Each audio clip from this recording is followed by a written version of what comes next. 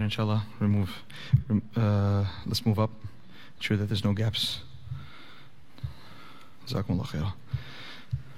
Bismillahir Rahmanir Rahim. Allahumma salli wa sallim ala Sayyidina Muhammad wa ala ali Sayyidina Muhammad wa barik wa sallim. Rabbi shrah li sadri wa yassir li amri wa hlul 'uqdatan min lisani yafqahu qawli.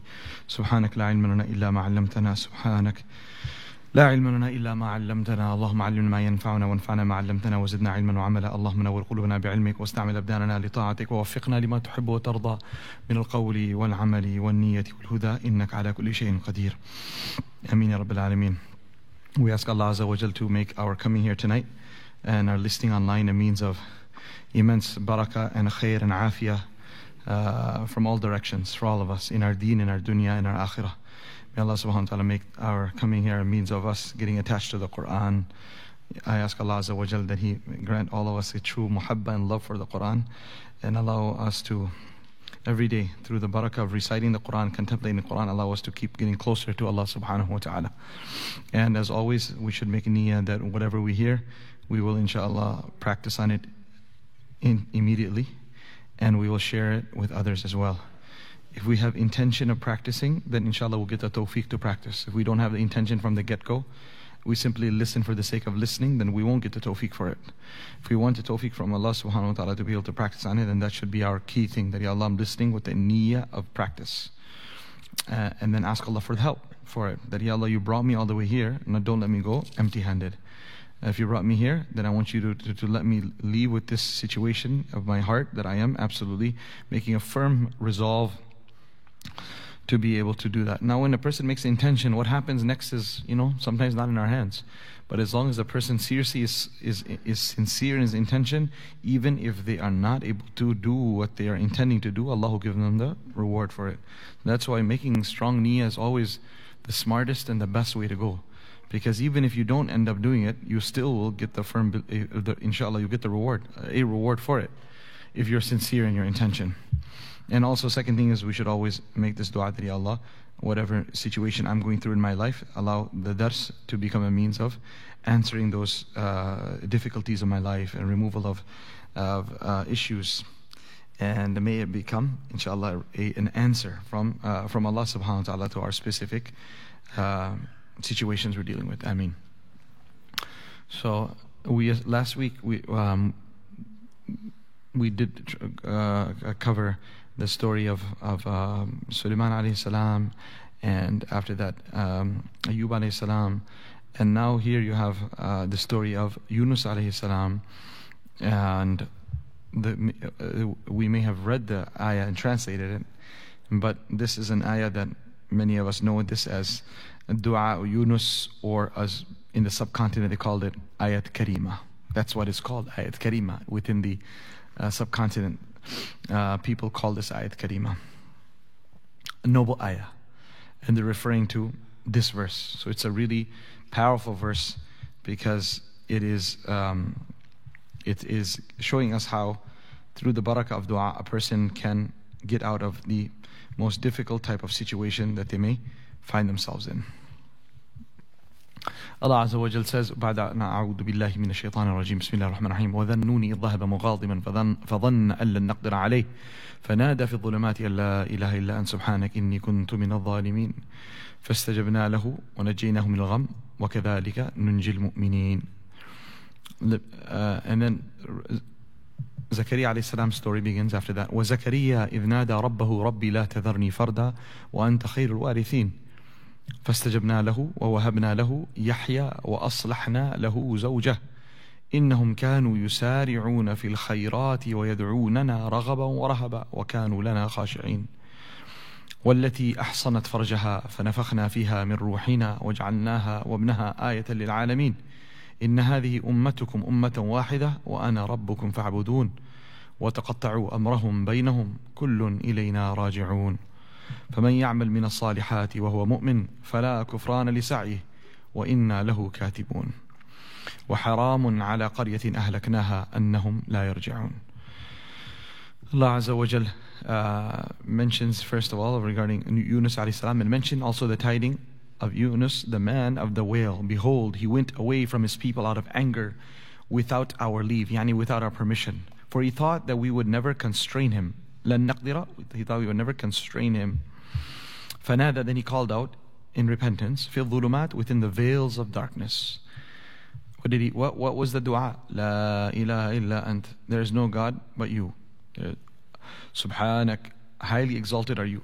إني كنت من الظالمين, indeed I was of the wrongdoers. That's all he said again and again. فاستجبنا له,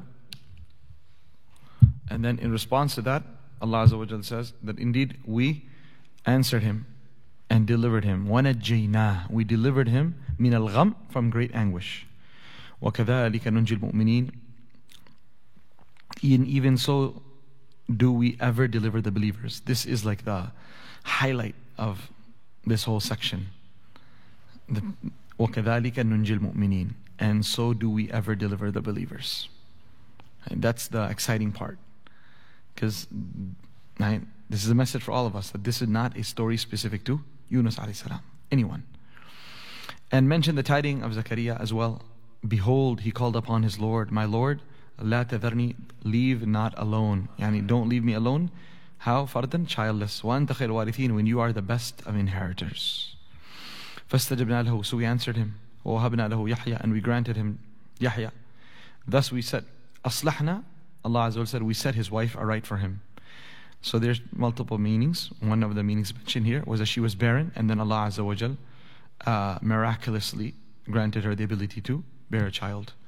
إِنَّهُمْ كَانُوا يُسَارِعُونَ فِي الْخَيْرَاتِ, as to all these prophets, they would indeed hasten to exceed one another in doing good works. وَيَدْعُونَنَا, and they would call upon us, رَغَبًا وَرَهَبًا, with hope in our mercy. Raghbah is to have hope in something, yani hope in Allah's mercy. And at the same time, rahaba, fear and reverent awe, that what if we don't fulfill the rights of Allah, what will happen? وَكَانُوا لَنَا خَاشِعِينَ, thus they were humble before us, all these prophets. And then also mention moreover that the story of Maryam, she who safeguarded her chastity. Then we breathed into her womb of our life-giving spirit. Thus we made her and her son a profound sign for all the people of the world. Indeed, we said to all the prophets, this faith community of yours is one community. Every prophet was told that those who believe in your message, they are one ummah. And Allah is the Lord for all of you. So I am your Lord, so worship me alone. However, what happened? But the succeeding generations who came after the Prophet left, they divided their faith amongst themselves. And they changed things around. And some left the deen, or many left the deen. كُلٌّ إِلَيْنَا رَاجِعُونَ, Allah says, all of you are going to return to us for judgment. Final judgment. Who was on the right path, who was not, will be made by Allah subhanahu wa ta'ala. So whoever does any act of righteousness and is a believer, two things, أعمال صالحة, and to have iman. فلا كفران لسعيه, then Allah says, his effort will never be kufran, there will never be a misappreciation or underappreciation of anyone's efforts. Kufran is when you're in denial that someone did something, right? It's like your check doesn't get cashed, it gets bounced, someone's check. So there you go. Allah says, no, that's never going to happen. Anyone does any good deed, there's no concept of that reward not being given to them in full. Why is that? For indeed, وَإِنَّا لَهُ كَاتِبُونَ, indeed we ourselves shall write it down for him. Right? So there's no such thing as I do something and I don't get it. That you can get in this dunya. You're not sure if people will appreciate. It's true, right? People don't appreciate many times what you do. That's just how it works. But with Allah Azza wa Jal, that's not the case. Every single thing that a person does is appreciated, and that's why the best and smartest way to lead our life is a person should never be expecting or hoping for appreciation from any makhluk. And always should have this set, that appreciation, the final day is going to come from Allah Azza wa Jal, will going to appreciate me. The reality is, if your good deed is seriously a good deed, the world cannot appreciate you, because a good deed is, its reward will remain forever. And the gift card someone gives you, thank you card, cake, this, that, whatever, what's all that? That's gone in 5 seconds. Right? It's fani, it comes to an end. True appreciation for your reward, for your good deeds has to be done only by Allah subhanahu wa ta'ala. If you did it for Him, He's the only one who can truly pay you. One nice explanation someone mentioned was, one subhanallah, the reward of one subhanallah is one tree in Jannah. And not any small tree. It's such an amazing tree that from one end to the other, a fast-paced horse is going to be running for hundreds of days to cover the hundreds of years to cover the shade of that one tree, and that's going to come through one subhanallah. So that type of tree cannot even exist on this world. Which tree is there in this world that you can have a fast-paced horse running for hundreds of years to go from one end of the shade to the other, one end side of the tree to the other? Is that possible? There's no place on this earth to do that. It might take 1 month, 2 months, 3 months, 4 months, that's it. How do you get hundreds of years? So that's the reward of one subhanallah. So the whole world cannot even accommodate the reward of one subhanallah. So how do we expect the world to pay us for 10 years, 20 years, 30 years of sincere effort that you do towards your spouse, towards your children, towards your family, towards your community, towards people in need, or whoever it may be? It cannot. The world cannot. So let's stop expecting rewards from the people of this world, because there's no such thing that they don't have the ability to even do that. Going back to the original ayah here of Yunus alayhi salatu wasalam. This is an amazing verse in the Quran where Allah subhanahu wa ta'ala is speaking about the story of Yunus alayhi salam. You see, the stories of the Quran don't have too many details, unnecessary details. Why? Is that we don't want you to get so focused on the details that you miss the whole point. And when something is so detailed, then a person thinks that it's not possible or not likely that the entire incident with all its details will happen again. You share a story and you say, then this happened and that. This guy was wearing this color jacket. He had this color shoes. He had this in his hand. You go to so much detail. Okay, that's maybe unnecessary or necessary. But now, if you want people to take a lesson from that, to say, will this happen again? When they hear all those details, they'll say, oh, probably with all those details, it's not going to happen again. To that degree. Exact same. But when you remove the details, then you focus on the crux of the story to say, yeah, like that, it probably definitely can happen again. So here, like once again, like all the other stories, not much detail is mentioned. Noon, right? Noon, huge whale. Dhannun, the man of the whale. So he's got this nisbah now. He's got this connection because he was swallowed by this whale. He's been called Mashliwala, right? Man of the whale. إِذْ ذَهَبَ مُغَاضِبًا, when he left his nation angry. So he told his nation that I've been inviting you for so long, make tawbah, repent. And they kept on saying, no, nothing will happen. Eventually he came and told them that on such and such day, the adhab of Allah is going to come. I'm telling you. Such day, such time, adhab of Allah is going to come. Well, now if there's going to be a, what do they call that, a staged or a planned demolition of a building, you're not going to sit there. You're going to move. So he left. He says, okay, this place is going to get carpet bombed by Allah Azza wa Jal. I better leave. So he left. And he was just, shame on you all. You just don't listen. I've been telling you for so long to repent. Listen to me. You don't want to listen. The king got the news of what Yunus alayhi salam said, that such and such day, time, the adhab is going to come. He gathered his people and said, listen, please, this is not a joke. He's serious. This punishment will come. We have to repent. Let's all get out of the city. So they all go out of the city, and as they go out, they see the dark clouds coming in, and they see athar and signs of the impending doom. When they looked at all of that, they repented to Allah quickly and said, Ya Allah, please forgive us. And they made a firm resolve amongst themselves not to disobey Allah again. So Allah Azza wa Jal, He did something which He usually doesn't do.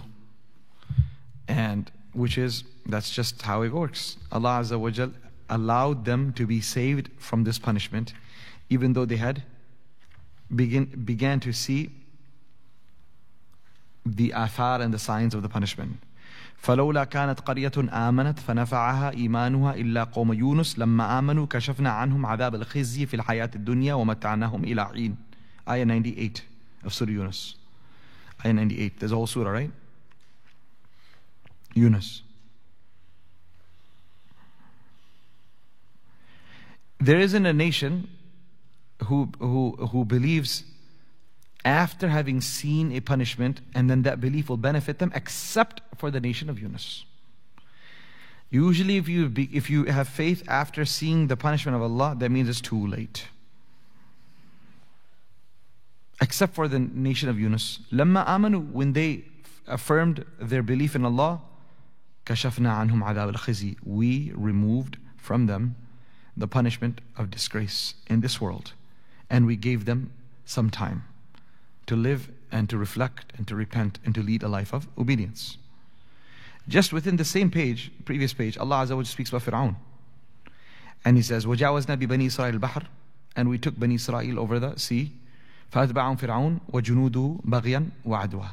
Fir'aun and his army followed in suit out of arrogance and out of defiance. They started following Musa alayhi salam and the nation right into the sea, which had become obviously dry for them. حتى إذا أدركه الغرق, when the land mass turned back into its original sea form, and the massive waves began to overtake Fir'aun and his army, قال, he said, آمنت, I have become a believer. أنه, and I proclaim, لا إله إلا الذي آمنت به بنو إسرائيل. There is none worthy of worship except for that being upon whom Bani Israel has already believed. I just want to make sure there's no confusion about which God I'm saying I believe in. The God of Bani Israel. First of all, he said, I'm a believer. Then he says, the God of Bani Israel, not any other God. And then he says, وَأَنَا مِنَ الْمُسْلِمِينَ, and I am from amongst the Muslims. 3 times in one breath. Allah Azza wa Jalla says, Al-ana, now? You're going to accept Islam now? وَقَدْ عَصَيْتَ قَبْلُ, and you were disobedient previously all your whole life. وَكُنْتَ مِنَ الْمُفْسِدِينَ, and you were from amongst those who seed and sow corruption on earth. You know, it's not like you were a weak Muslim, you were the worst person, and now you're trying to make tawbah? In some narrations, it mentions that Jibreel alayhi salam took the dust or mud and shoved it down his throat to just shut him up. Right? And then he says, Allah Azza wa says, فَالْيَوْمَ, today, not only we're not going to accept what you said, نُنَجِّيكَ بِبَدَنِكَ, we're going to save and we are going to preserve your body. We're going to preserve your body. Allah is telling in the Quran, thousands of years ago, we're going to preserve the Pharaoh's body. لِتَكُونَ لِمَنْ خَلْفَكَ آيَةً, so that this body can become a sign for those who will come after you. Amazing, isn't it? وَإِنَّ كَثِيرًا مِنَ النَّاسِ عَنْ آيَاتِنَا لَغَافِلُونَ. Indeed, many or majority, kathir, remember I said, wherever kathir comes in the Quran, almost always it comes in a negative connotation. Majority is used in a negative connotation. Minority is used in a positive connotation. Again, kathir. Majority of people, عَنْ آيَاتِنَا لَغَافِلُونَ, indeed are absolutely heedless from our signs. That's where majority is going. Majority doesn't listen. Majority doesn't take a lesson. So Yunus alayhi salam's situation is mentioned here, that his nation was a unique situation where Allah Azza wa Jal allowed them to gain forgiveness even after this. Allah knows best, but possible one of the reasons is because Yunus alayhi salam left before the time he was allowed to come. He said he did khata, he made a mistake. He said, they're gonna die. I was informed the punishment is gonna come. So why should I wait around? Let me just leave. And now Allah SWT, what did He do? He gave them hidayah. Oof. Now He's waiting. Day 1, day 2, the time is supposed to come for the adab. I told them, been telling them. I cannot believe this. It didn't come. So now how can I even go show my face there? It's going to be tough. Because, he doesn't know what's going on, right? But what are they going to say? Where's that adab? You said it's coming exactly at this time. Where is it now? So what does he do? So he leaves. He said, no, I can't even go back to town. Right? So you learn here, subhanAllah al-azim, from a story of a lesson for du'at, that no matter how seemingly a person is distant from Allah, you never know who's going to accept Islam. You just never know. If Abu Sufyan could accept Islam, if Ikram ibn Abi Jahl could accept Islam, right? If Wahshi could accept Islam, Allahu Akbar. Who's left? Who's left? If Allah subhanahu wa ta'ala wants to give hidayah, He can give it to anyone. Anyone. And you hear this online news and stuff like that. You see about people, some of these guys who are behind making Islamophobic videos, movies, cartoons against Rasulullah, depicting Rasulullah, caused such an uproar in the world. Those very same people, Allah subhanahu wa ta'ala guided them to Islam. Okay. Allah. If because of them so much corruption happened. And now Allah decided to give them hidayah. Who would have ever thought such people, even in the modern times, would get Islam, would get the tawfiq? And then people coming from Muslim homes, coming from the family of scholars, coming from the family of the people, khuddam of the deen, who did the work of deen, unfortunately leaving Islam. It's pretty amazing how Allah shows how He doesn't need anyone. He doesn't need anyone. No one can claim that they are doing a favor to Islam. That my father was like this, my grandfather was like this. We did so much work. In one instance, Allah can snatch away iman. We're seeing it every day here. Every day. And on the other hand, people who are hardcore anti-Islam people, Islamic people, Islamophobic people, they cause so much harm, Allah chooses to give them hidayah, and everyone's sitting on the sideline say, whoa, what happened over here? And then they want to ask fatwa. Is this Islam? Is this person's Islam valid? Not valid. How is it possible? It makes no sense. He's like this, he's like that. Right? You can't say anything. Allah subhanahu wa ta'ala gives hidayah to whoever He wants. You have no option. You just should simply just say, Allah, please don't deprive me. That's all. I want to make sure myself and my generations remain firm. So that's one thing you learn from this story, is that Yunus alayhi salam's story, that as a da'i, as someone is inviting, we should never give up on anyone. Anytime Allah subhanahu wa ta'ala can open up the doors of hidayah for anyone. Also, we learned the fact that a person should not be hasty in anything. A person needs to wait and ta'anni. That's why it says al-ajalatu min ash-shaytan wa at-ta'anni min Allah wal-ajalatu min ash-shaytan. Doing things with slow deliberation and thinking it out properly. This is a gift that Allah gives. Ta'anni. Doing things slowly, with deliberate thinking and deliberation and thinking it over. This is a gift from Allah. وَالْعَجَلَةُ مِنَ الشَّيْطَانِ. And doing things hastily, this is from shaitan. As you know, the etiquette with Allah is good things get attributed to Allah and evil things get attributed to shaitan. Everything comes from Allah, but attribution of this goes towards shaitan. So when we are supposed to make a decision, we should think things out. It shouldn't happen that our decision is done so hastily, especially in the matters of dunya, that we end up having to pay the price. When it comes to, brother, you want to pray salah, then of course, there's no like, okay, let me think about it. Right? When there's an opportunity to do the khidmah of deen, opportunity to give in Allah's path, whatever the case may be, then be quick. Because if that niyyah comes to you, you don't know how long that intention will last. Shaitan may come and may whisper in our ear and we give up. So for example, marriage, that's something a person should think. It shouldn't say, no, I'm already, this is how old I am. That's it. So anyone who comes my way, even if it makes sense or not, I'm going to get married to them. No. Ask the people whose marriages are falling apart. They'll tell you, please, better to stay unmarried than suffer like how I am. So a person needs to do mashwara, do istikhara, think things out properly, think about it, will there be a match, no match, what are the ideals of the deen, are they matching, etc. Before we just jump to things of that sort, big things like this. So that's another lesson we learn from here. Don't make any haste decisions. You don't know what's to happen. Allah Azza wa Jalla will change ahwal. Your statements are not qawl faisal. What you say is not like, 100% taqdeer must follow what you say. Anything may happen, and like you see in this case over here. Okay, then when he left, what happened? He went and he realized that these people are not going to get punished. He went onto a boat, as famously all of us are aware of, as mentioned in the books of hadith, that then the waves started coming and it got very choppy waves and storm hit the sea and the boat was about to get capsized. And he said, in some places it mentions, he said, I will jump off this boat. I think I made a mistake. Maybe this is happening because of that. And he said, no, of course not. You're a pious person. Why would you? We're not going to allow you to do that. Someone needs to leave. So they said, okay, fine, let's just draw lots. So then they drew lots, and the first time Yunus alayhi salam's name came. Okay, then they drew a second time, again his name came. The third time, again his name came and said, okay, I know, what can we say? We've tried to save you, but it seems like you got to go. So then they removed him from the boat. And that was all planned from Allah Azza wa Jal. You see, you don't know We just don't know. When someone gets fired, what's Allah's plan? When someone gets divorced, what's Allah's planning? When someone gets shifted out, what's Allah planning? When someone gets deported, what's Allah planning? Whatever the case may be, it seems like, how could there be anything good come out of this place? You're in the midst of an ocean and it's stormy weather, choppy waves, and you're being thrown off a boat. What aspect of this does this seem positive here? Right? Where's the silver lining in this type of scenario? But it was pure silver, not just lining, all of it pure silver. There's a big whale away with his wide mouth open right there, waiting, just waiting to receive him, right? And didn't go into the bottom of the ocean and drown. But Allah Azza wa Jal had this whole intilam, this whole preparation made, that this whale is waiting for you to go in. And so as soon as he jumped off, he swallows him. فَالْتَقَمَهُ الْحُوتُ وَهُوَ مُلِيمٌ.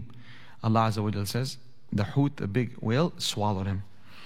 فَلَوْلَا أَنَّهُ كَانَ مِنَ الْمُسَبِّحِينَ. Then Allah says, if Yunus alayhi salam was not from amongst those who would do abundant tasbih, فَلَوْلَا كَانَ مُسَبِّحِينَ لَلَبِثَ فِي بَطْنِهِ إِلَى يَوْمِ يُبْعَثُونَ. He would have stayed inside the stomach of this animal, of this whale, إِلَى يَوْمِ يُبْعَثُونَ, till the day of judgment when everyone will be raised. Allah says, if it's his tasbih which saved him. Otherwise he would stay in that situation till the people are going to be raised up on the day of judgment. فَنَبَذْنَاهُ بِالْعَرَاءِ. And then Allah Azza wa Jalla says, then we pulled him out, we threw him out.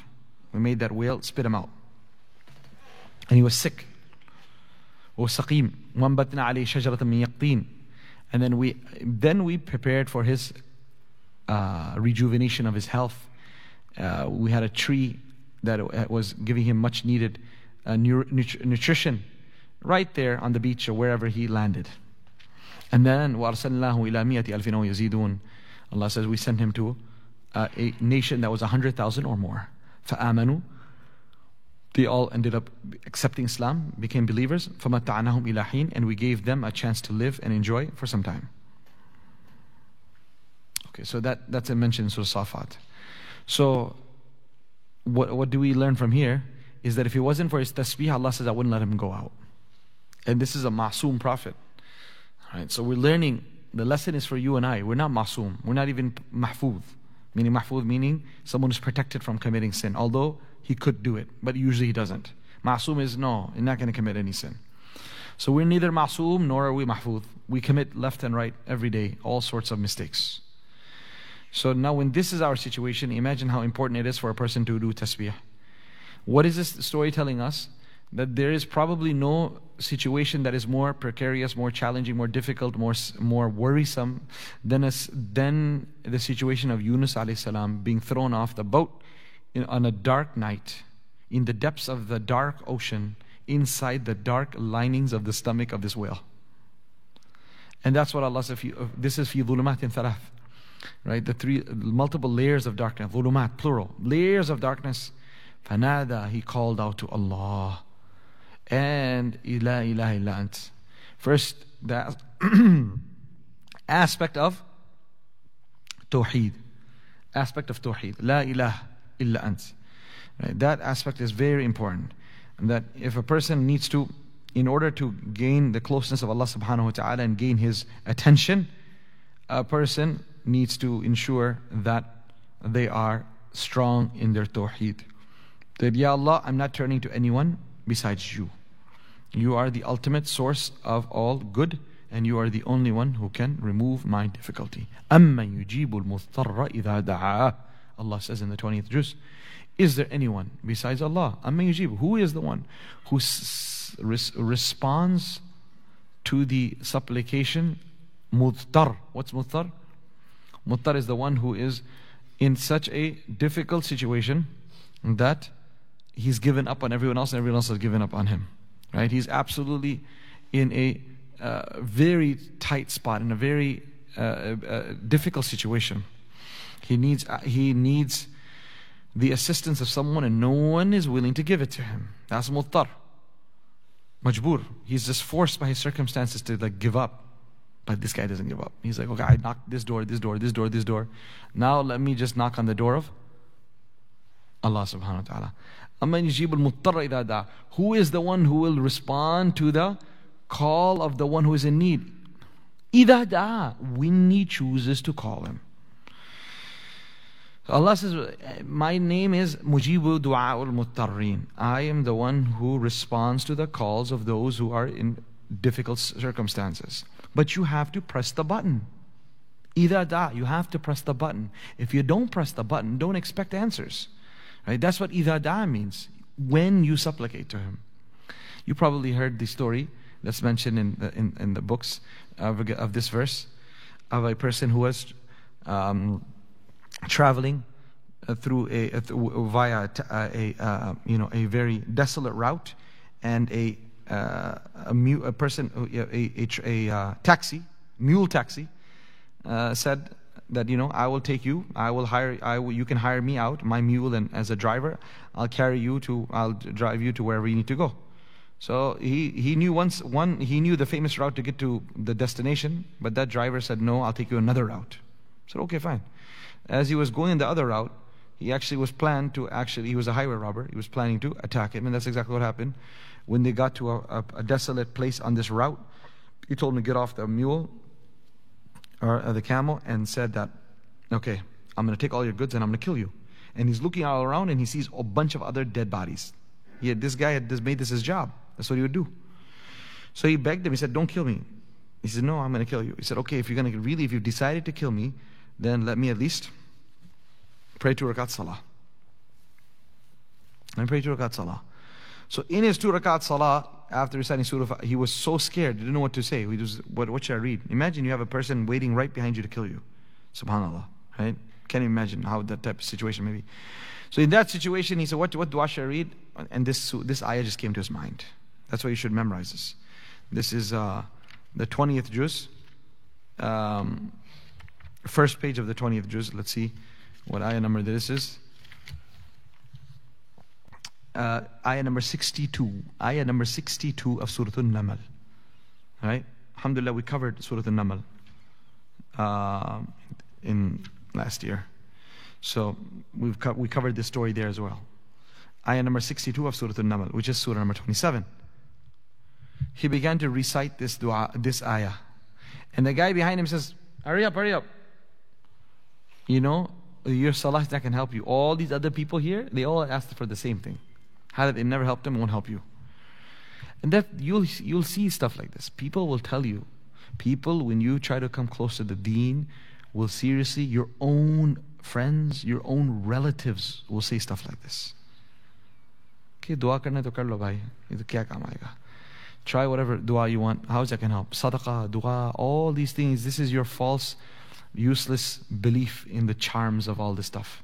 This is like the lucky charms people have. You think dua is that something's going to help you. Amal is going to help you. Going to the masjid is going to help you. Asal to asbab. Main thing, you got to use the means.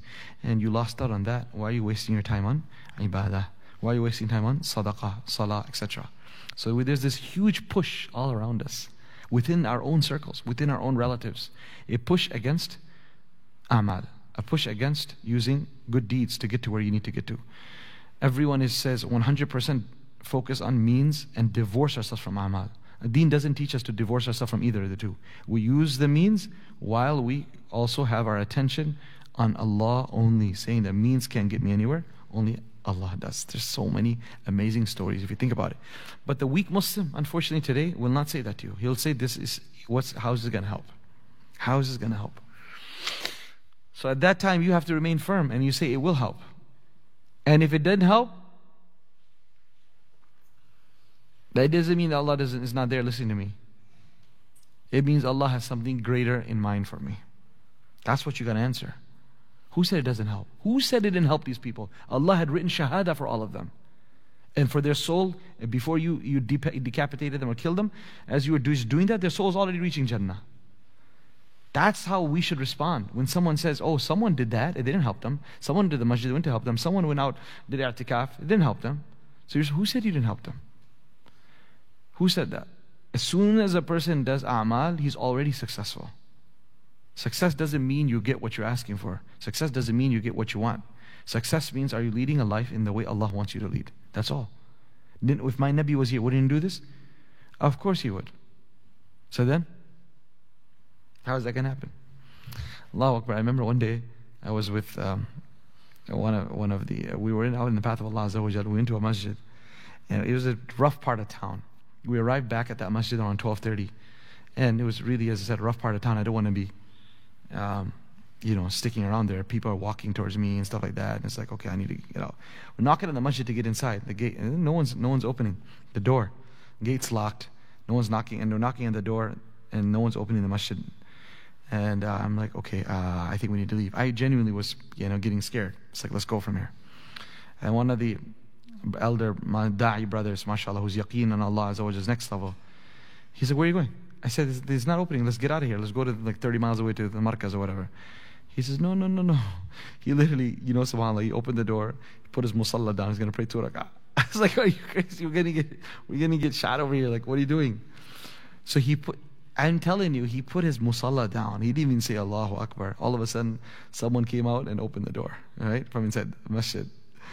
And I felt so bad myself. I was like, subhanAllah, like seriously, we're so weak, right? We're so weak. You look at these situations and you just get so scared. That should have been the real response. To say, we're in the path of Allah. We need to turn to Allah. That's why we came here to learn how to turn to Allah Azza wa Jalla in every situation. And not just run away from whatever we need to. Let's do our job. This is where we're supposed to spend the night, so we're going to spend the night here. Right? We're going to do dua. And if Allah, after you try and knock in the door, we knocked on the door of the masjid so that someone wakes up, but we need to knock on the door of Allah.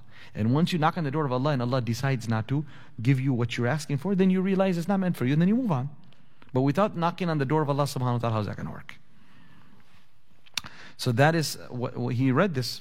He didn't say, oh, really, this dua didn't work for the rest of the people, I'm not going to read it. So I'm saying this again because we're all surrounded by such people who carry this negative ideas, thoughts about Allah. They seriously have Allah ke bare mein badgumani paida karte hain logon ke zehnon mein. Right? They create ill feelings about Allah. That what's Allah going to do? Allah ne kya kiya? Hamare liye the, hamare nani aise the, dadi aise the, unka kuch kaam nahi aaya. My grandparents were like this. They prayed, but unfortunately they passed away too from cancer or whatever. How is that meaning Allah didn't respond to you? What is that supposed to mean? Every Nabi passed away. Every Nabi suffered. Every Nabi went through so much difficulty. We talked about that last week. That all the Anbiya went through so much difficulty. So going through difficulty, having a hard time, not getting what you want, does not mean your dua is not being accepted. It's just that Allah subhanahu wa ta'ala has a different way of giving you. So as he's in salah, all of a sudden he sees from his periphery vision that there's someone coming, a knight coming. And he comes, and with his dagger or spear, he stabs this guy and decapitates his head, this highway robber's head. And he's leaving. And as he's leaving, he finishes up his salah quickly, and he tries to go run after this guy to see who he is. Runs after him, and he says that I am an angel from the 4th heaven. And I was, as you were reading these du'as, it was the signals going up, that your voice was going up, and there were so many people who were waiting to respond. But we had to, again, you have to take permission. You can't just come just like that. But Allah Azza wa Jalla, when He gave the permission, then, I was able to come to help. And that I am who? The angel of the being of who? Yujibul Muttar. The one who responds to the call of the one who has found all doors closed and was absolutely in a situation where he thinks it's all over right now. And then at that situation, you turn to Allah, Allah turns things around. Subhanallah. So Yunus alayhi salam is going through that situation. He's now in doing tasbih. Okay, one point here. فَظَنَّ أَن لَّن نَقْدِرَ عَلَيْهِ. He thought. قَدَرَ يَقْدِرُ. Some people may make a very wrong translation of this, and they think فَظَنَّ. He thought that we would never catch hold of him. That is absolutely incorrect to translate like that, right? Because قَدَرَ عَلَى also means to be capable of doing, like qadir. Main qadir hu is baat par. I am capable of doing that. Lan naqdir, that we are not capable of catching him. That's not what this means. Qadara yaqdiru means here to constrain and to make things difficult. Like Allah subhanahu wa ta'ala says, Allahu yabsutu rizqa liman yasha'u wa yaqdir. Allah expands a sustenance for whoever He wishes, wa yaqdir, and He constricts it. That's what this means here. Right? That Allah Azza wa Jal, he thought Allah would let him go. It's okay. You ran away before permission was granted, nothing will happen. So he kept on going at the boat and this and that, and eventually, if he was informed that no, Allah doesn't like this. So the pious people, awliya and pious people, especially prophets, when they make mistakes, their correction comes immediately and swiftly. Immediately and swiftly it comes. Because if a prophet is not corrected, what will happen? It will mislead the rest of the people. Maybe you and I don't get corrected. SubhanAllah. Our Qarisa from Madinatul Munawwara was visiting us last week. Was here. So many students and teachers wanted to recite. Okay? So some students recited to him. He didn't say anything. Chalo bhai, next. And then some teachers came, and then of course he, was very strict and said this. So some students who had no faham, no understanding, they thought, oh subhanAllah, all of our Quran is better than all our teachers. Yeah. Because he didn't correct us. He said, Masha, chalo bhai, chalo, go. But when the teacher came, oh my God, sliced him up in half. Man, I don't even know, maybe we should switch roles. So, where he's not going to he doesn't even touch you. It's just like, okay, I don't have time for this. That's why he's not even correcting you. You say, go please, mashallah, Allah give you hidayat, move on. But the ones where he feels like, okay, there's something I can do to maybe correct it, you're worthy, you're close enough for correction, and the fact that you're a teacher, and your Qur'an's correction is more important than anyone else's. That's why you give more attention, and you're swift in your correction. So prophets, when they make mistakes, the correction, as I said, comes immediately. And they're not allowed to continue on the path of making mistakes. Well, human beings, the rest of us, so many times we're living in absolute sin. No lightning bolt is striking us. No massive lion is waiting to eat us up. No massive whale is waiting to swallow us. What is that? Because we're not making mistakes? No, because subhanAllah, we don't have the status of the prophets. Allah Azza wa Jalla allows a person to say, you know what, you should realize yourself that you're making mistakes. When you turn back to me in humbleness, then I'll give you what you want. So Tawheed, La ilaha illa ant. That's the first thing he said. None worthy of worship besides Allah. Ya Allah, Tawheed. Then number 2, Tasbih, Subhanak. You're glorifying Allah. You're saying Allah is above and beyond any and all blemishes, any and all faults. Everything in this dunya is flawed. The only thing that's not flawed is the one who created all of this, Allah subhanahu wa ta'ala. Everything else, what's the biggest flaw? Fana. The fact that you end is a flaw. The fact that there's an ending, that's a flaw. The best, most beautiful car, what will happen? It will eventually perish. The most beautiful home, it will eventually perish. The only being that will remain forever is Allah. So Allah is above and beyond any and all blemishes. And the third thing, after Tawheed, after Tasbih, Inni kuntu min al-zalimin. Making iqrar and saying and acknowledging our mistake. Allah wants to hear this. Allah wants to hear us say, I'm sorry, I messed up, I'm horrible.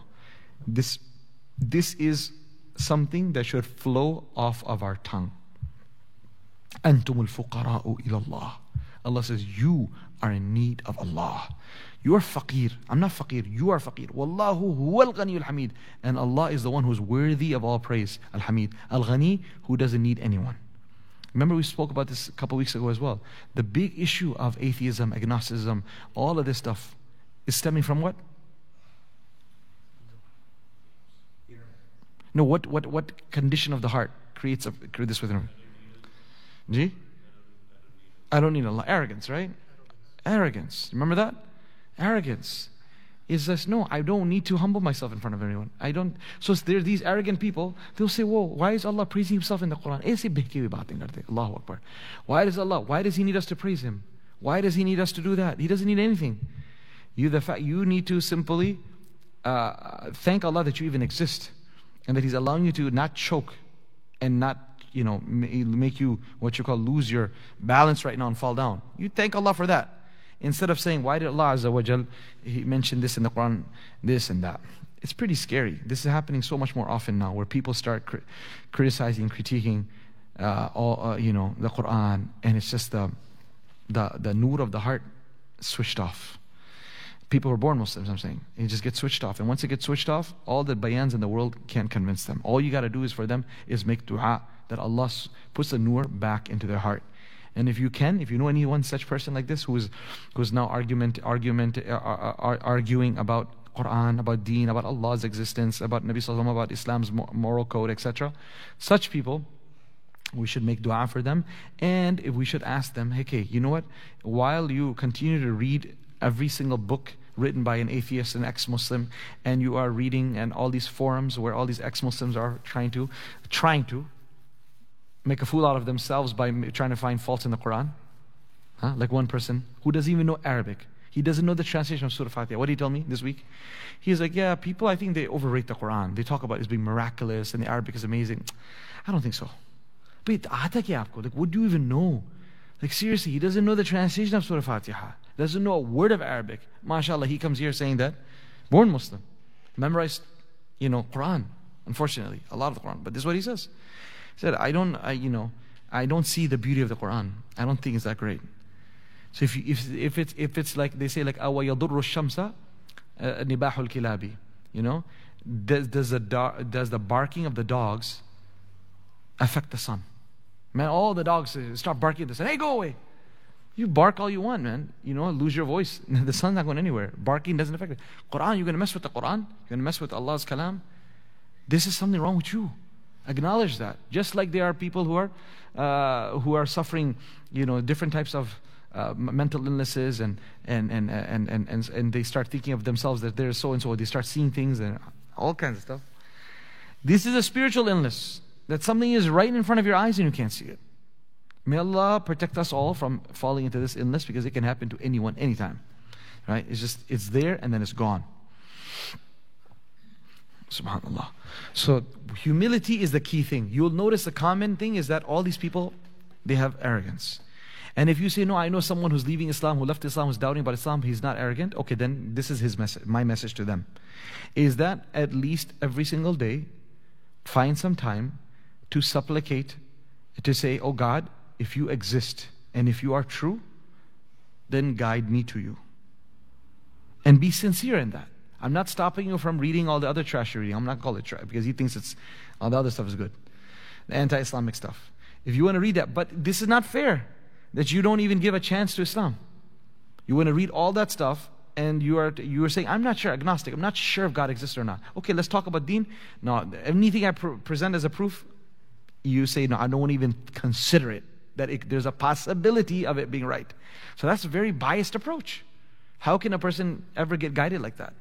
Instead, the method one should apply with such people is that whatever you're doing, your own journey that you're on right now, trying to find whatever you're trying to find.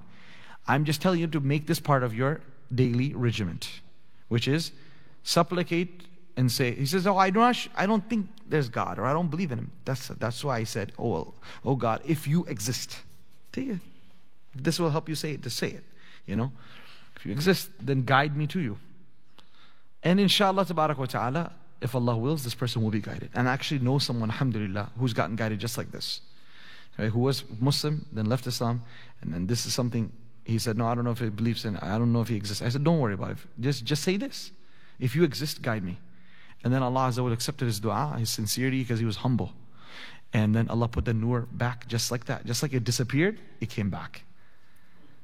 Just like it disappeared. It literally, this stuff sometimes disappears overnight. It just goes, you wake up, and you're like, nothing makes sense to me anymore. And that's how bad it is. That's how crazy it is. And, it's not, the hadiths are here. What the hadith talks about, a person waking up and a believer going back to bed as a disbeliever. And where is it happening? It's happening in the wildest places. Recently, there was a person apparently who came to this place and met one of our students. And born Muslim and raised Muslim, whatnot. And so he told one of our students, he said, I'm no longer Muslim, I'm atheist, he's trying to come here to debate people. And Ajib, he says, you know when he left Islam? He said when he went for Umrah. When he went for Umrah. Okay. So anytime, anywhere, a person can get infected. That's what I'm trying to say. You can get infected at university, you can get infected at Umrah, you can get infected in the masjid. Ajib, one father, he tells me his son who left Islam now. I said, but what's the problem? He says, while he was in i'tikaf, he was a sunnah i'tikaf, he wanted to take a shower. And they said, oh brother, there's no shower available, or you should take a shower only on Jum'ah or whatever. He said that ticked him off so bad, khalas, done with Islam. Till now, it's been now 5-6 years now. It's weird, like this is just a random excuse. Is this really something to push you off the boat? No, it's not. But then shaitan is khabis, mal'oon, may Allah protect us from his filth and his wasawis. He takes something like this and just creates a stubbornness within a person. Stubbornness. Stubbornness is another big problem. Arrogance is stubbornness. Horrible. Horrible trait. Don't be stubborn. Don't be arrogant. Don't be stubborn. So he's like, this just became stubborn. No, but why? Why wasn't I allowed to take a shower? But why? So these type of things end up becoming blown out of proportion. And actually the harm that it causes is sometimes irreparable. Right? That's what we're speaking about here. May Allah protect us. These things, I'm telling you, are happening every day, every week. I got new stories. So what did we say? إِنِّي كُنْتُ مِنَ الظَّالِمِينَ. It requires humility and humbleness from a human being. Now you have the dua of Rasulullah sallallahu alaihi wasallam. What is he saying? Allahumma innaka ta'lamu sirri wa alani. Oh Allah, you know my external life. Sirri, you know my internal life. Wa alaniyati, you know my external life. He's telling Allah subhanahu wa ta'ala, you know my appearance externally and internally. You know the condition of my heart, and you know who I am outside. لا يخفى عليك شيء من أمري. Nothing from my affairs is hidden from you. وأنا البائس الفقير. أنا البائس الفقير المستغيث الوجل المشفق المقترف المعترف بذنبي. All right. I am the one who is scared. I am the one who is afraid. I am the one who is sinful. I am the one who is acknowledging my sins. I am the one who is trembling in front of you. أسألك مسألة المسكين. I beg you and I ask you the way a beggar asks. وابتهل إليك ابتهال المذنب الذليل. And I beseech you and for your help the way a disgraced sinner and criminal begs for help. وادعوك الدعاء الخائف الضرير. And I call out to you the way a trembling, scared, blind man lost calls out for help. دعاء من خضعت لك رقبته. The calling out of a man whose neck is bowed in front of you.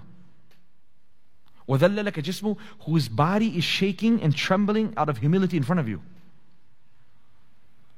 وفاضت لك عبرته. Whose tears are rolling down in front of you. ورغم لك أنفه. Whose nose is stuck in the ground, humiliating, humbling himself in front of you. اللهم لا تجعلني بدعائك شقيا ولا محروما. Oh Allah, do not make me deprived and do not make me wretched in this dua. يا خير المعطين. Oh اللهم لا تجعلني بدعائك شقيا ولا محروما. Oh, the one, the best of those who give and the best of those who accept the prayers. The best of those who've been asked and the best of those who give. This is the gist of the dua. This is the dua he's making at the time of the conquest of Mecca. The happiest, most joyous occasion of his life probably, right? Entering as a victor into Mecca. But look at the level of humility. Could you ever in 100 years guess that this dua was made at that time? When everything is going the way you would ever want, and the world is at your feet, and people now realize they were wrong, and they're begging for their lives to be spared. And now he makes this dua. Look at the humility. What sin is he speaking about? What sinful, disgraced mujrim is he? Al-'iyadhu billah. Right? But look at the humility that's just pouring out from Rasulullah sallallahu alaihi wasallam's tongue and from his heart. When you read that, you realize the biggest sin for us probably is the fact that we're not even humble. Like we make so many mistakes and we really have the audacity to walk around like we own the place. And imagine how upsetting that is. When you know someone, your son, daughter, or someone else makes a mistake and they just walk right by you. You know? And that is even worse than the actual problem that they did. The audacity makes you more upset than the mistake that they did.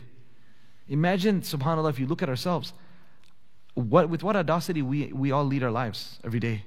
Where is the humility and humbleness in front of Allah? Where is the genuine feeling of appreciation that Allah, I can't believe it, I haven't been killed yet. That I haven't been destroyed, I haven't been burnt to death by some natural disaster because of the way I have sinned. These words are for myself first and foremost. And then for all of us to reflect, to think that we have really disobeyed Allah. Because sometimes a person thinks, yeah, I'm pretty good, man. I don't know. I don't need to really humble myself in dua. I'll just ask Allah for things. What do I need to sit there and really humble myself and say, Allah, I'm this sinner and that sinner? I'm not that bad. I haven't really killed anyone. But subhanAllah, what Nabi Sallallahu Alaihi Wasallam did.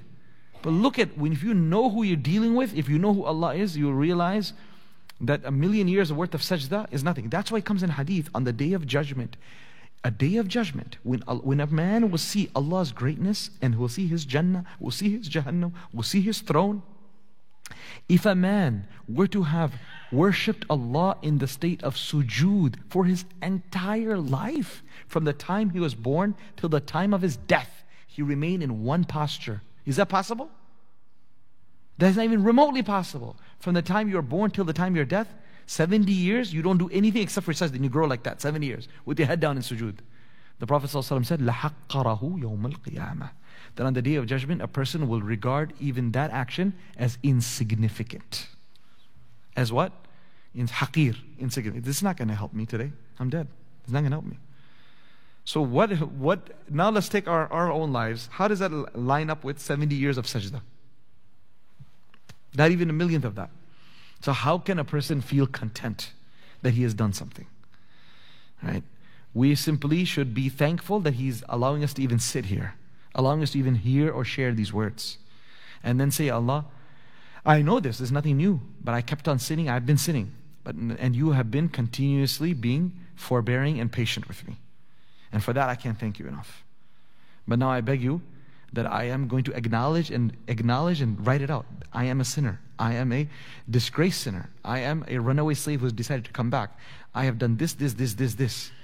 And the biggest thing is I haven't even recognized how weak I am, how sinful I am. I haven't recognized how many rights of Yours I have usurped. I haven't recognized the level of audacity and arrogance with which I have led my life. When a person is reminded about akhirah, when a person is reminded about Allah, and he thinks and he brings as a proof something about, I have this appointment, I have this dunyawi thing. What are we talking about? Like seriously? You have Allah's command waiting for it to be fulfilled, and then a person keeps on bringing in my relatives, my family, my dunya, my things. This is the audacity that a person has. He eats Allah's rizq, walks on Allah's earth, enjoys Allah's sun, enjoys the rivers and the oceans that have been created by Allah. Every single thing, top to bottom, we are dripping, drowning in Allah's blessings. And then He says, Hayya ala salah, Hayya ala al-falah. And a person says, I don't have time for that. There you go. So how many times Hayya ala salah and Hayya al-falah? Not just salah, Hayya ala ta'ah. Come to the obedience of Allah subhanahu wa ta'ala. Have we not been called towards, and unfortunately we've been lazy. So this is what Allah wants to hear from us. Tawheed, tasbih, and i'tiraf. The oneness of Allah, glorifying Allah, and then lastly, acknowledging our own mistakes. When a person does that, what will happen? فَاسْتَجَبْنَا لَهُ. We answered him, eventually. And we delivered him from the great anguish. What could be greater anguish than this? 3 layers of darkness. And then I told you this ayah gives us hope. وَكَذَلِكَ نُنْجِي الْمُؤْمِنِينَ. And even so, do we ever deliver the believers. This ayah is telling us, that's why Nabi sallallahu alayhi wasallam has mentioned this in hadith. He said, whoever, is going through a difficulty, then he need to hold on to this dua. Nabi alayhi salam said, Ya Hayyu Ya Qayyum bi rahmatika astaghith. This is one of the famous du'as narrated from Rasulullah sallallahu alaihi wasallam.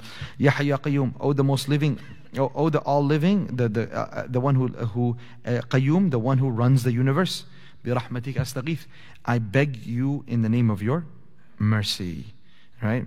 So, if you remember last week, I talked about how the 2 du'as of the Ayyub alayhi salam and the dua of Yunus alayhi salam, we're not even saying much. We're just saying we're sinful. You see?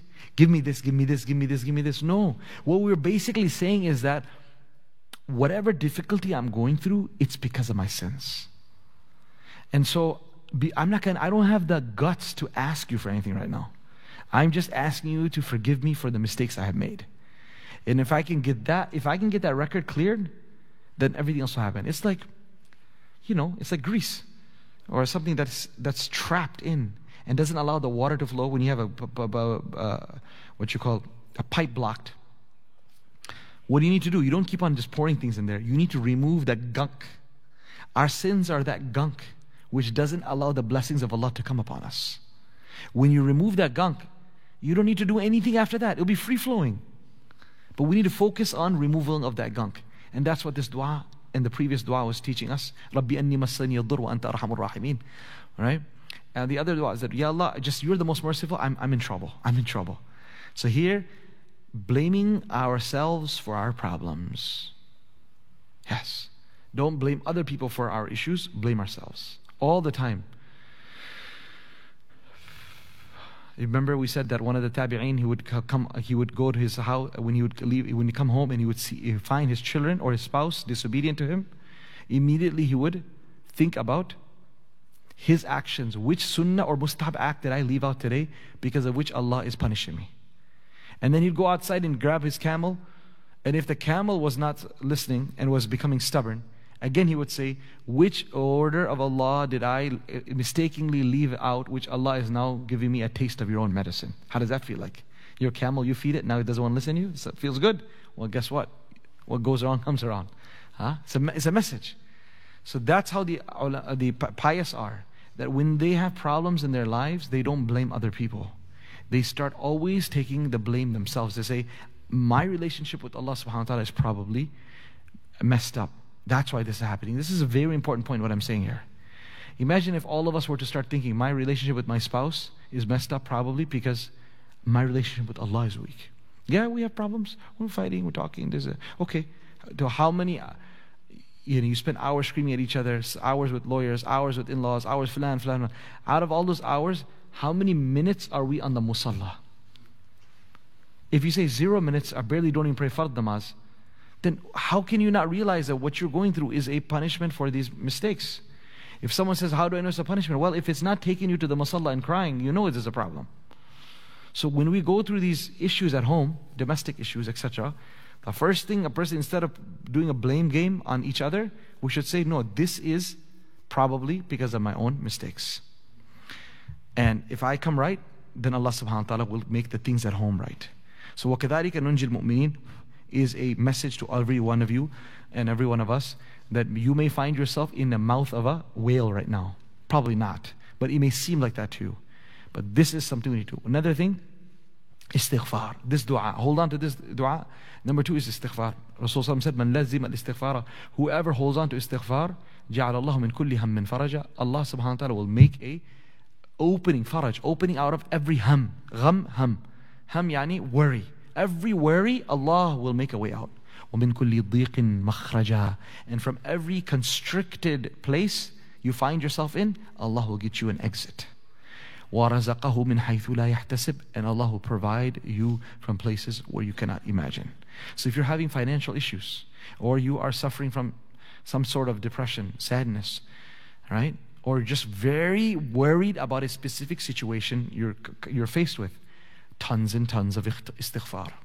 And the third thing is salawat upon the Prophet alayhi salatu wasalam. As he said, إِذَنْ يُكْفَ هَمُّكْ وَيُغْفَرُ ذَنْبُكْ. Whoever does salawat consistently, then Allah will give him 2 blessings. Your worries will be taken care of, and your sins will be forgiven. So this is something we should make a habit of. La ilaha illa subhanak, 100 times, 500. It's depending on how big of a bad of a situation. Like, how much should I do? Well, do it until you feel like your issue has been resolved. Right before, like today, I always bear bad news. I want to bear some good news also. Subhanallah. Is that a situation I was very perplexed and sad about of a family falling apart.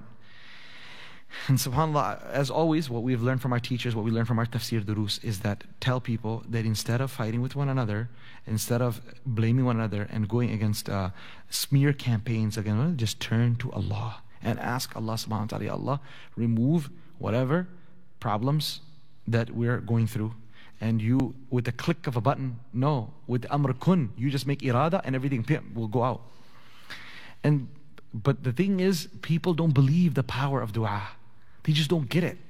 They don't understand how powerful a'mal are. No matter, Bilinash, he's never going to change. Or she's never going to change. Stop saying that. This is your husband or wife if you're having problems with, or your child having problems with, or your parents having problems with, or your business partner. Can you tell me it's a worse situation than what Yunus a.s. found himself in? No. But when you have hope and you make tons and tons of dua, it may take a year, it may take 2 years, it may take half a year, whatever it is. But eventually you will see, if Allah wills, things will just miraculously change, and you'll be sitting there scratching your head, how did this happen? Just like Yunus salam got himself out. How did this happen? How did I live inside there for so long?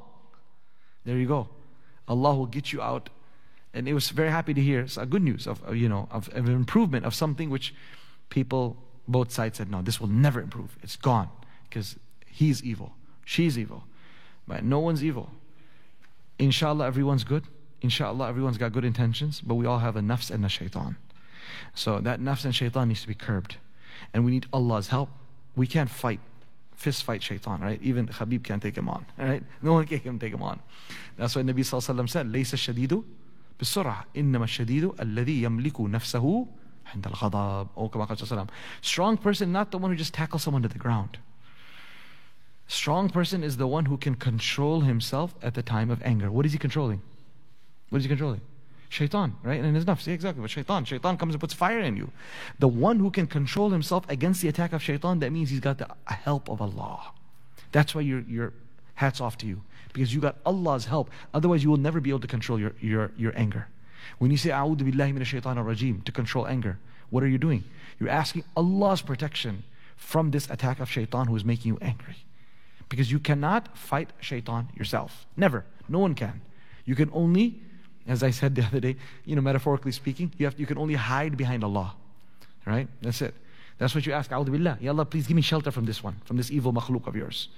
So if we blame our issues upon shaitan, and then beg Allah and do a'mal to remove this shaitan that creates fights between us, the world will be completely different. Your world will be completely different. Try this.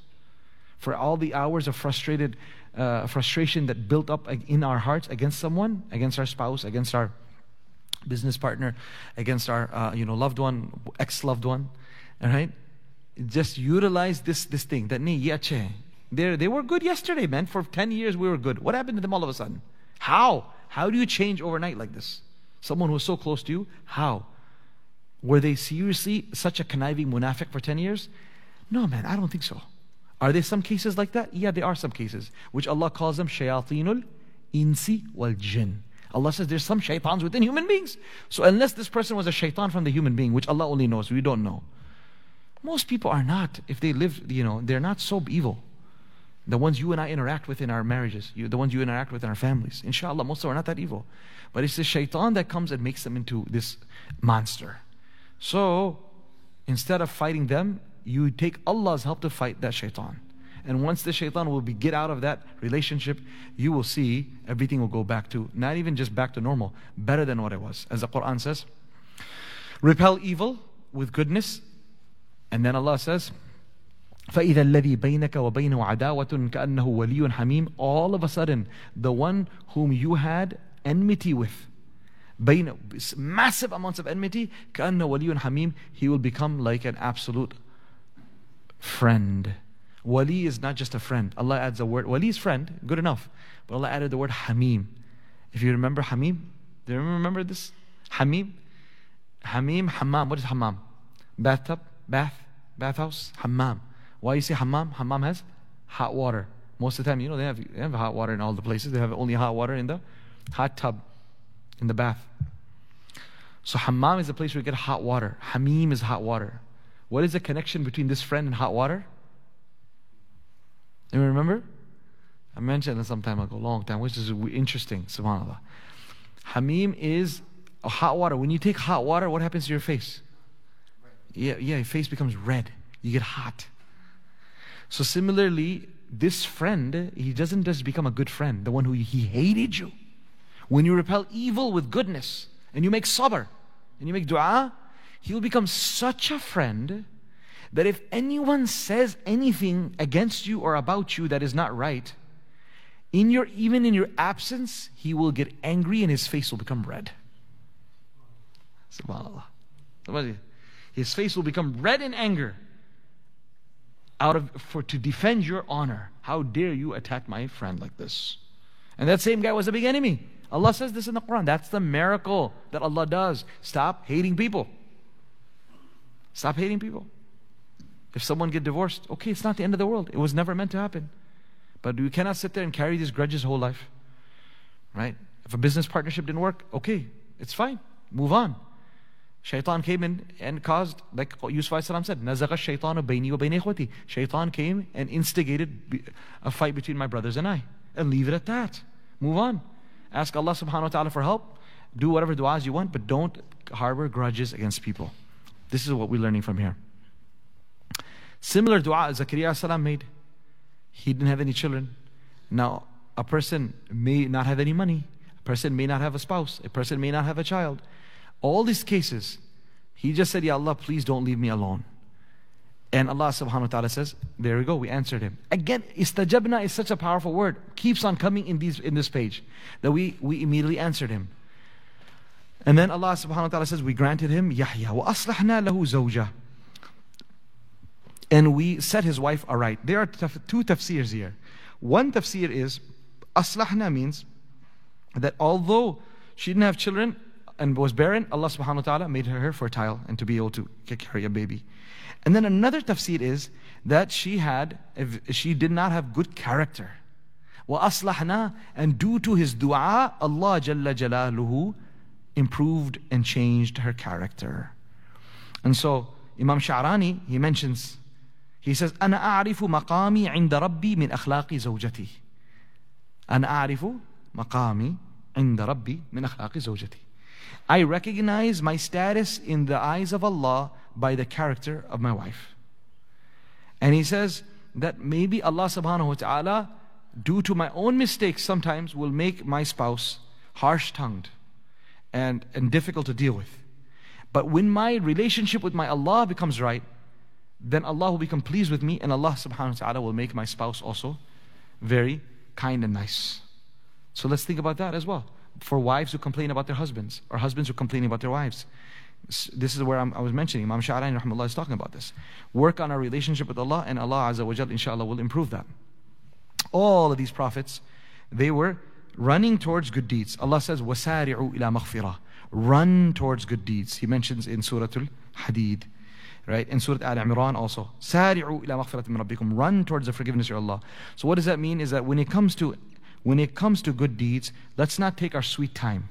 If you have an opportunity, jump on that opportunity, because the time is very little and we don't know when we're going to be called back. And all of these prophets, although they were prophets, yet look at that. They begged Allah out in fear also and in hope. We have to have this balance. We have to have this balance of both hope in Allah's gifts and treasures and Jannah, but don't become too relaxed. And don't put your guard down to say everything is fine. My name is written already in my palace in Jannah. No, you have to always also have the fear that what if this stuff doesn't, what if my deeds don't get accepted? What if I don't have a good ending? So there's got to be the balance between hope and fear. Allah says, "Man kana yarju liqa Rabbi." Whoever is hopeful to meet Allah. If you say, "Mujhe Allah se milne ka shauq hai, I am excited to meet Allah." Okay, good. If you do that, فَلْيَعْمَلْ عَمَلًا صَالِحًا. Then you make sure you start doing good deeds. Don't say, I want to meet Allah, I'm excited to go to Allah, and you don't do any good deeds to back it up. That makes no sense. If you're really excited, Allah se mujhe pyar hai, Allah se milna hai mujhe. I love Allah, I want to meet Him. Okay, then our actions need to speak louder than our words. It's nice to poetic, sounds cool. You know, I love Allah, I want to meet Him. Sounds really Sufi. But if the actions don't match up, then this is just some random things that a person is saying. فَلْيَعْمَلْ عَمَلًا صَالِحًا وَلَا يُشْرِكْ بِعِبَادَةِ رَبِّهِ أَحَدًا. And make sure you don't commit any type of shirk. Then Allah mentions the story of Maryam radiallahu anha, where Allah subhanahu wa ta'ala miraculously granted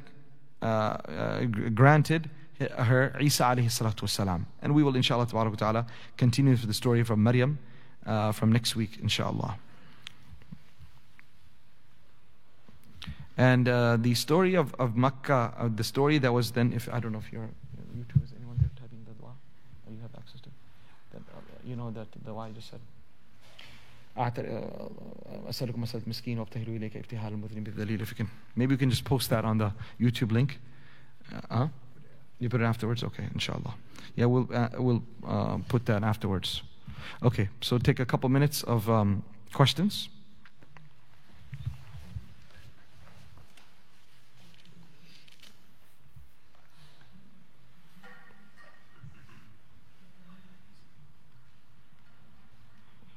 As we are waiting for some of the things. Ji, yes.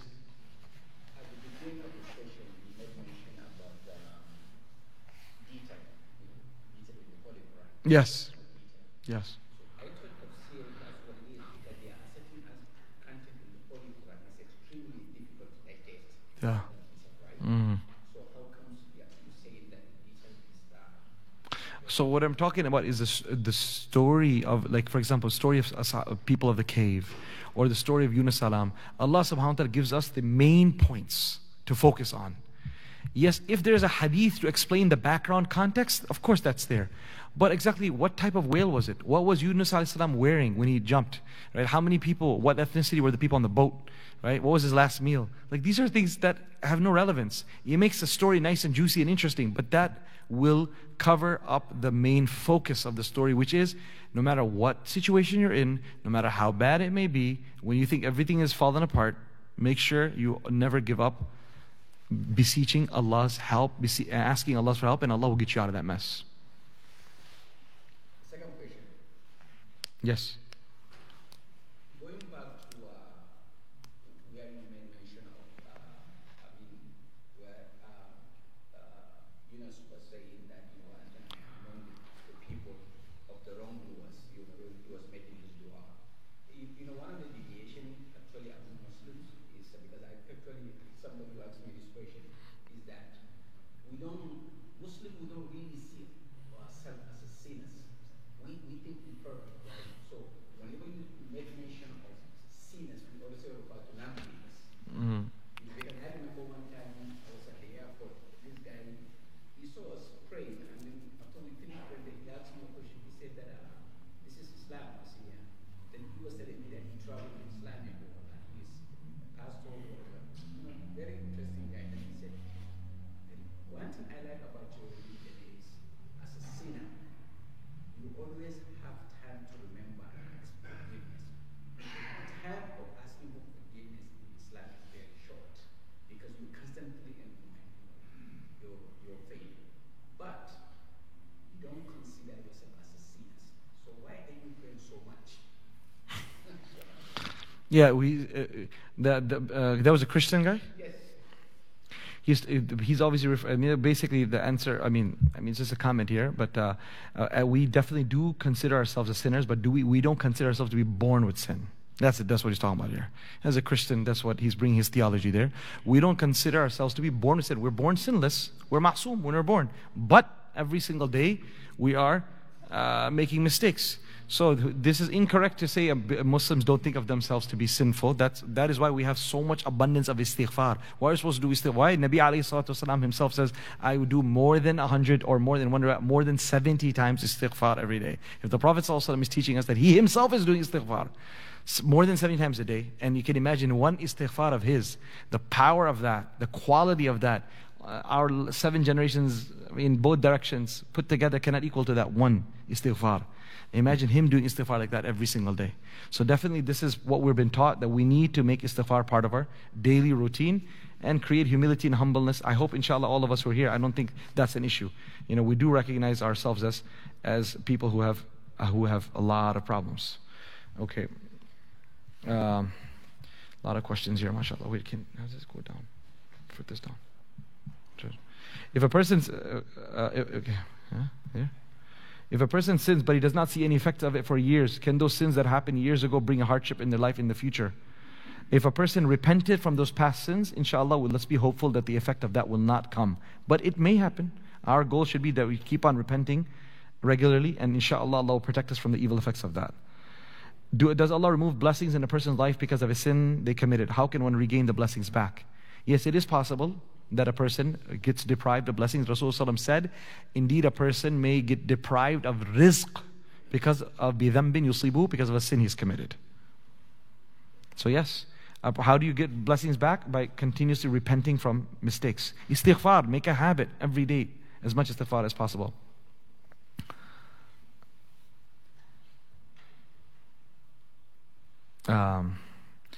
Okay, someone said, alhamdulillah, that roller coaster analogy has been helping them from last week. So I'm happy to hear that.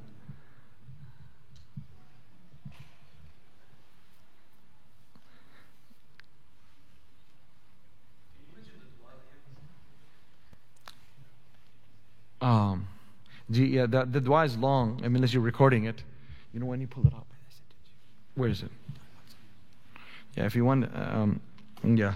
اللهم إنك ترى مكاني وتسمع كلامي ولا يخفى عليك شيء من أمري أنا البائس الفقير المستغيث المستجير الوجل المشفق المقر المعترف بذنبه أسألك مسألة المسكين وأبتهل إليك ابتهال المذنب الذليل وأدعوك دعاء الخائف الضرير دعاء من خضعت لك رقبته وذل لك جسده ورغم لك أنفه وفاضت لك عيناه اللهم لا تجعلني بدعائك شقيا وكن بي رؤوفا رحيما يا خير المسؤولين ويا خير المعطين يا رب العالمين. This dua is also found in both Al-Hizb Al-A'zam and Munajat Maqbool. The two dua books that we have, I always promote those great books to all of us to have a habit of reading through. Two dua books have a collection of Rasulullah's dua, Al-Hizb Al-A'zam and Munajat Maqbool, Accepted Whispers. You probably have it at your home maybe. This book, and it's available in the bookstore. This dua is found in there as well.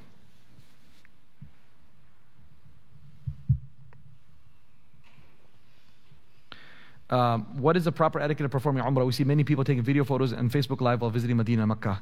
No, yeah, that's not good. Facebook Live is not the way to perform Umrah, or any of these things. It is because dheka deki. Everyone is doing it, so we're doing the same thing. It's like if it's it's one extra rukn of Umrah is to put the status, at least the status, if not Facebook Live. So this is the fitna of the era. Unfortunately, we're just following what everyone else is doing. Allah needs to know you came there. Not the world does not need to know. Right? So, I mean, I speak about this usually in the Umrah seminars. All those who are going now, be careful. Just make a habit of just resist it. It's so sad, adhan gets called in the haram. As soon as adhan, dua gets accepted. And all of a sudden, you'll see hundreds, no, I wouldn't say hundreds, thousands of lights turn on. Everyone's phone comes out. And they all start videotaping. When you can actually just go onto YouTube and see some high quality recordings. There's continuous live haram is being broadcasted live. You don't need to even waste your memory on your phone by taking that. Who are you going to send it to? You think no one saw the haram before? Like, for what? It's ajib, but this is where shaitan is playing deception, playing with us. So those who are going for Umrah, just please keep your, make a commitment to yourself that you're not going to be taking videos of this stuff.